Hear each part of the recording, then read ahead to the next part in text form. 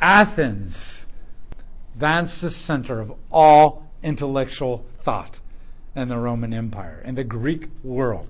These are where the greatest thinkers are gathering together and discussing things. So verse 16. While Paul was waiting for them in Athens, his spirit was greatly upset because he saw the city was full of idols. So he was addressing the Jews and the God-fearing Gentiles in the synagogue and the marketplace. And every day those who happened to be there, also some of the Epicurean and the Stoic philosophers, were conversing with him, and some were asking, "What does this foolish babbler want to say?" Others said that he seems to be to be a proclaimer of a foreign god or foreign gods. They said this because he was proclaiming the good news about Jesus and the resurrection. So they took Paul and brought him to the Areopagus, saying, "May we know what this new teaching is that you are proclaiming? For you are bringing some surprising things to our ears, so we want to know what they mean." All the Athenians and the foreigners who lived there used to spend their time in nothing else than telling or listening to something new. Paul's in Athens, and there are idols everywhere in Athens. Stone idols. Everything from little figurines to things that are a couple feet high, all the way up to 3 or 4 stories tall. And Athens has one of the biggest temples. It's still standing this day. The top part of it is the triangle part is removed in some parts, but it's absolutely huge, and it stands on top of a giant hill, a rocky hill, not like a hill or a mountain, but just a rocky cliff called Mars Hill. Everywhere that Paul has been so far might have an idol here or there. But we know, right? Columbus is the 14th largest city in the U.S. And we have some pretty big buildings and some pretty cool things. But even as the 14th largest city in the entire U.S., it doesn't come anywhere close to going to New York and seeing all the buildings there and the big jumbo screens and the Eiffel Tower and all that kind of stuff, right? There's just a wow factor when you get to certain cities. And so even though he's been in cities like Philippi, which is pretty good size, and Thessalonica, it's nothing compared to Athens. Nothing to compare. I mean, this is like going from Columbus to Dubai for Paul. And what he sees is just absolute wealth, an enormity of structures. And there are idols everywhere. When I was there, even to this day, many of them have missing arms or heads, and many of them have been carted off to the museum. But they just tower above you and everywhere. And half of them have been carted off to museums. And Paul becomes horrified by it. The idolatry is just in your face everywhere. And he's greatly upset and angry in his spirit. This is the complete opposite of everything he wants for people. It is the absolute epitome of being enslaved to the demonic realm and all of its falsehoods and that's what he becomes upset with. Now, don't get me wrong. Athens is deprived. It is every kind of sin that you can possibly imagine there. And it's in your face, celebrated everywhere. You think America is going bad. And you think America is celebrating sin. And I'm not saying it's not. But it's nothing compared to the absolute universal acceptance, participation, and promoting of all these sins that Athens and the Roman Empire would have. But yet what angers Paul more than anything is their idolatry. Because he knows that the idolatry is the root cause. The idolatry is the embracing of the false god. If you get that dealt with, then God can deal with all the other things. God can deal with all the other things. And so this is what angers him more than anything. And so he's preaching. Athens was the capital of the debate teams. This is where the greatest thinkers, Plato, Aristotle, Socrates had been, other ones that Pythagoras and a bunch of people that you probably don't know as well, they were there. And they just would stand around and debate. Now, the only people who can be philosophers and debate our people are so wealthy that they don't have to work. And so they would just sit around and they would debate. And sometimes they would make things up just to see how well they can make an argument. And convince people like, oh, wow, you actually argued that stupidity really well. I'm going to give you 4 stars. And they would literally like pass out badges to each other for what they could argue in an irrational way. But most of the time they were interested in philosophy. They were interested in truth and virtue. And now we would not agree with their definitions of virtue and truth all the time. But these were the things that they valued. And they would talk about it. And they just liked hearing new things, like being on social media. Ooh, what did you say? And they wanted to know the new thoughts, the newest idea coming around the corner. And Paul's preaching. And they begin to misunderstand Paul. Because Paul is preaching Christ and the resurrection. For the Gentiles, the resurrection is what? What in the world? Judaism and then Christianity is literally the only philosophies and only religions that value the resurrection of the body. That even value the body in this life. And if you want a really good book on why Americans really do not value the human body, read a book called Love Thy Body by Nancy Pearcey. I know the elders in our church are going through it right now. I love Nancy Pearcey. I've read. She is crazy intelligent. And she used to be a feminist, hippie, anti-God, got converted by at L'Abri by Francis Schaeffer, who is like crazy intelligent too. He's like the 1970s version of C.S. Lewis, and then some. Like C.K. Chesterton and C.S. Lewis like merged together. And she wrote, I mentioned another book before called Total Truth, which is absolutely phenomenal. But she's basically going through the body war, about how America is waging war on the body through transgenderism, abortion, euthanasia, sex slave trade industry, all these things. And how we think we're saying the body is great and awesome, and therefore I can do what I want with my body because I love my body. It's actually the complete opposite. And so, and the great thing is, if you're struggling with how to navigate truth and also being loving in this day and age, she does a really good job of being gracious and loving and compassionate towards all these people who are going through all these things, but yet at the same time saying, this is not just biblically wrong, this is philosophically detrimental to us as Americans, as any culture, but especially Americans, because we're the craziest right now and all these things. Because outside Christianity, outside Yahweh, there is no value for the body. There is no value for the body. Without the body, why do you need the resurrection of Christ? Without the body, why do you need the kingdom of God on earth? Without the body, why do you need the second coming of Jesus Christ? Without the body, why do you need the God-man? It undermines all the most basic theological foundational principles of Christianity. The garden and the image of God.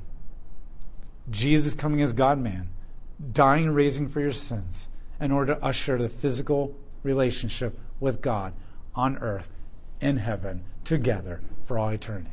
You get rid of the body and all that just disintegrates. And that's the devil's attack, one of many attacks. And so for the Greeks, they have no value for the body. What happens in the body stays in the body.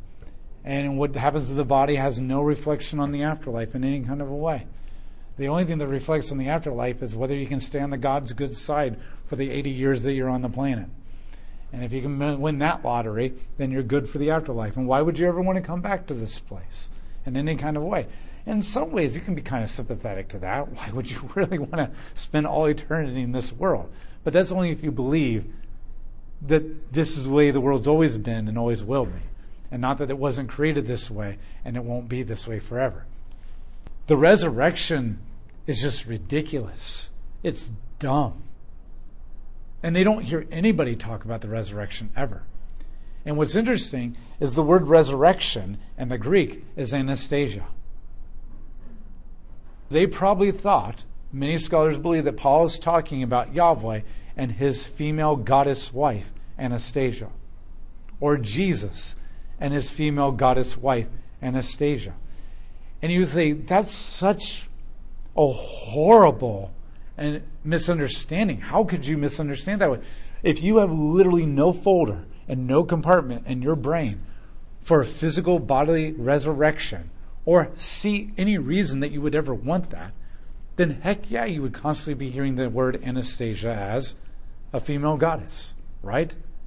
It's only if you have a compartment and a folder and a category for all that, and maybe even a desire for that, that you can see it in its other context, its other meaning. They probably thought he was talking about this new god and his wife. And they're like, ooh, this is interesting. I've never heard that one before. Come to our gentleman's club, and we will drink, and you will tell us more about this, so to speak. Okay, and that's kind of what they're doing here. They want to hear this. There were two major groups that were also there, and that was the Stoics and the Epicureans. The Stoics and the Epicureans were two of the most predominant and influential philosophical schools of thought in the Roman Empire and as well in Athens. The Epicureans, they were disciples of Epicurus. They were actually named after Epicurus. They believed that pleasure, not wisdom, was the greatest good, and that the most worthy pursuit of man. They didn't hold wisdom and reason and rationalizing up. They believed that pleasure itself was the highest pursuit. But they believed that it was to be pursued in moderation. Epicureans also get a bad case because we think they're just a bunch of heathens who pursued sex, drugs, and alcohol, and tomorrow will die, right? And they were just about pleasure. But they didn't mean that, because they knew that if you got really drunk, you would have a hangover, and that's not fun. And we can go on with every kind of vice. So they believed that pleasure was the ultimate goal, but within moderation. Within moderation. They did not want to be overindulgent in any kind of way. Emphasis was placed on pleasures of the mind, enjoyment of life, and contentment, rather than on pursuing physical pleasure for the sake of pleasure. So think more of Buddhism, where it's more about enjoying life to the fullest and living in the moment and it just being at peace with what's happening around you. And if your grandchildren are here, enjoy them and pursue them and that kind of stuff and whatever. Not just the sake of being indulgent, just enjoying life and experience it. They emphasize avoidance of pain and a life free from hassles and not desiring anything that one did not already have, for that creates suffering. So like Buddhism, if you have what you have, don't desire more. Don't desire keeping up with the Joneses, because there's a good chance that you'll never get it, and then that will just leave you depressed and empty in a lot of ways. And so be content with what you have. They believe that the gods took no interest in human affairs and that everything happened by chance, that death was not the end of all, and that one should not fear death. So ultimately, they didn't believe the gods were really real. They didn't believe, and if they were real, it didn't really matter because they weren't involved in your life in any kind of way. You were in control of your life. You were a master of your own destiny, and you determined how things went. The Stoics follow the teachings of Zeno the Cypriot. He was alive between 340 and 265 BC. The name Stoic comes from Stoa, a particular portico where he taught when he lived in Athens. So we use the word stoic as like, oh, he's so stoic, like proper and upright, maybe even uptight, right? And kind of non-emotional and kind of a fun killer, right? That's because we misunderstand what Stoics are, but the word Stoic actually just comes from the name of a portico. And he would just often stand there a lot and do his philosophy, and lots of people began to follow him, and they were known as the people who hung out at the portico, and that particular word, and they became known as the Stoics based on where they gathered, not based on the name of somebody or a particular definition of a word. They believed that pleasure or meaning was found in individual self-sufficiency and rationalism, wisdom. They believed that pleasure was found in being self-reliant, self-sufficient, and being rational and wise. It was an intellectual thing. And this was the ultimate pleasure. Learning. Loving to learn for the sake of learning. Finding pleasure in learning new things. Talking about things. Being wise, being rational. So that you do not become the fool and just do dumb things and ruin your life. Because if you're not wise, you don't find pleasure. Yes, you can find pleasure in being unwise and just letting your vices take hold of you.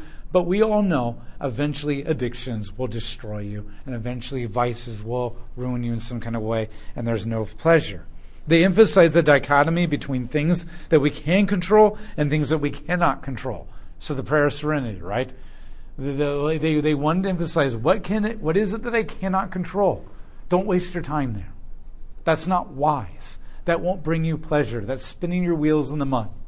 And that's not wise, and that's not fruitful, and that's not going to bring any pleasure. And then the things that you can control. Stoics believe that they must focus on the things that are under our control and not worry about external forces. They believe that virtue is the only good, and thus everything else is having no interest, and no external thing or circumstances can ultimately affect one's character. The only evil is the fear of pain and death, since this leads to irrational behavior. They believe you focus on the things you control. That's it. Everything else out of your control, you just release it. There's no reason to worry. It doesn't matter whether the gods are good or bad, whether they're against you or not, whether they're going to snub you or not. You can't do anything about it anyway, so why worry? Focus on the things you can control, and if you put your energy in that, then you can create enough of a good world around you that will probably be pleasurable and peaceful and satisfying enough that if the things out of control do come, they won't threaten you or hurt you as badly. They believe that the only thing that was really something that the only evil was the fear of pain and death. Because when you become afraid of pain and death, that's irrational. You can't do anything to prevent pain. You can't do anything to prevent death. But yet pain and death are big fears, right, of every human culture. And so they believe that this is the only evil. And they believed that nothing externally could affect your character. Only you could affect your character. And only you can make yourself good. So obviously there's pretty rational ideas here, right? Things we'd be like, yeah, I agree with that. But ultimately in the end, it's like, yeah, but there is more evil than just fear of pain and death. And yes, there are many things outside of you who can just rip your life apart no matter how well you're controlled. And the other thing is, if you work really hard to perfect the things in your life, you tend to de-perfect the relationships in your life. People are messy, and they're complicated, and relationships are hard. And if you try to perfect all the things in your house, like things have to be in this place and done this right, you end up putting such a burden on everybody in your family that they then get de-perfected, and their emotional abuse, so to speak, or the expectations they can't meet up to, or your anger when everything's not in place. Eventually, one way or the other, sin always has its toll and messes up your life.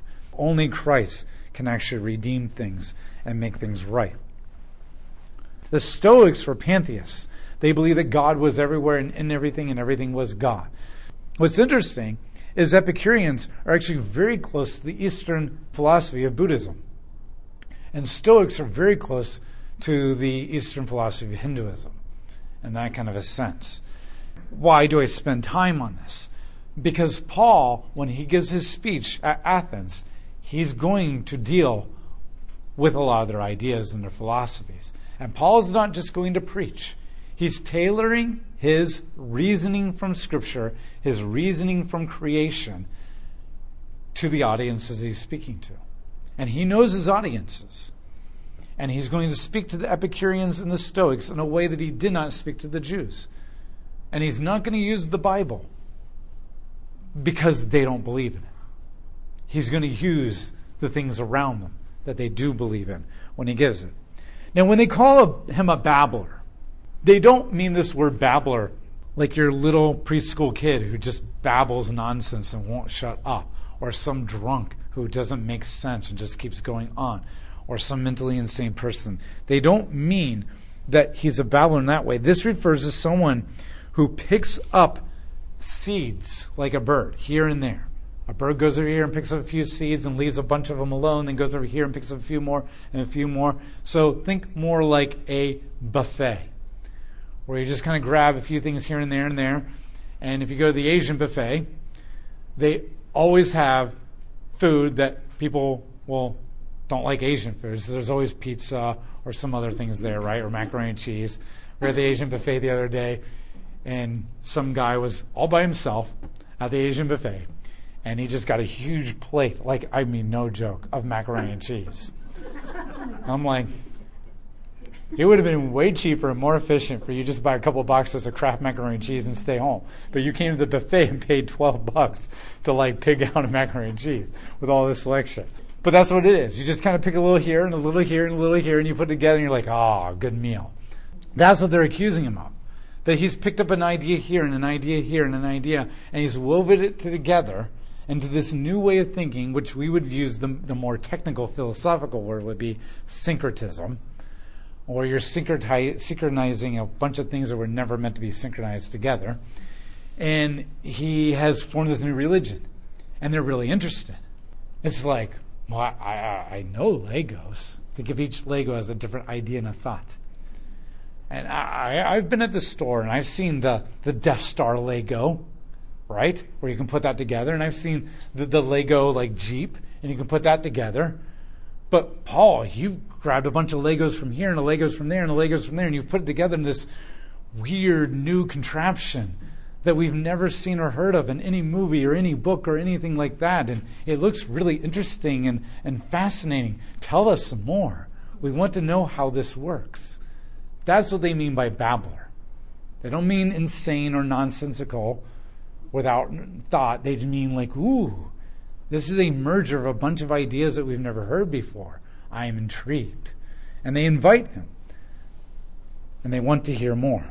And they believe that he's teaching a new God. And they're always interested in adding a new God to their collection, because what if there's a God that they've missed? And they need help in that area. And if they know this new God, then they can burn to that, this incense and stuff, and then they got another, right? Better have a good lawyer in your Rolodex, and a good doctor, and a good mechanic, and a good, right? And it's ooh, I didn't know I needed a good seamstress. I want that added to my Rolodex, right? Because what if I need to be protected there? What if I'm somewhere and I get a rip in the hole in my pants all of a sudden? I need that dealt with quickly, right? This is what they think about. They invited Paul to the Areopagus. Now, we don't know exactly what the Areopagus is. Every time the word is used in Greek, the Greek writings and stuff, it refers more technically to a group of people, a council of Athens. So the Areopagus is a council of Athens that dealt with ethical, cultural, and religious matters, including the oversight of education and regulation of many visiting lectures. Most likely the hill is where they met. So the Areopagus is also the name of a hill. And it sometimes is referred as the hill up close where the temple of Athena is, the goddess of wisdom. That's why wisdom is so important in Athens. Or sometimes this plateau that was lowered down on the hill and had a building built there. Most likely, it's that all these places became known as the Areopagus because this is where the council met at different times in the year or different places. And so these places. So it's more about not Paul going to a specific place to talk, but more about Paul going before a specific group of people, a council. So think of this like a college or high school board. And they're responsible for the cultural and religious and education of the people in their city. And he's going to talk to the board about these new ideas that he has.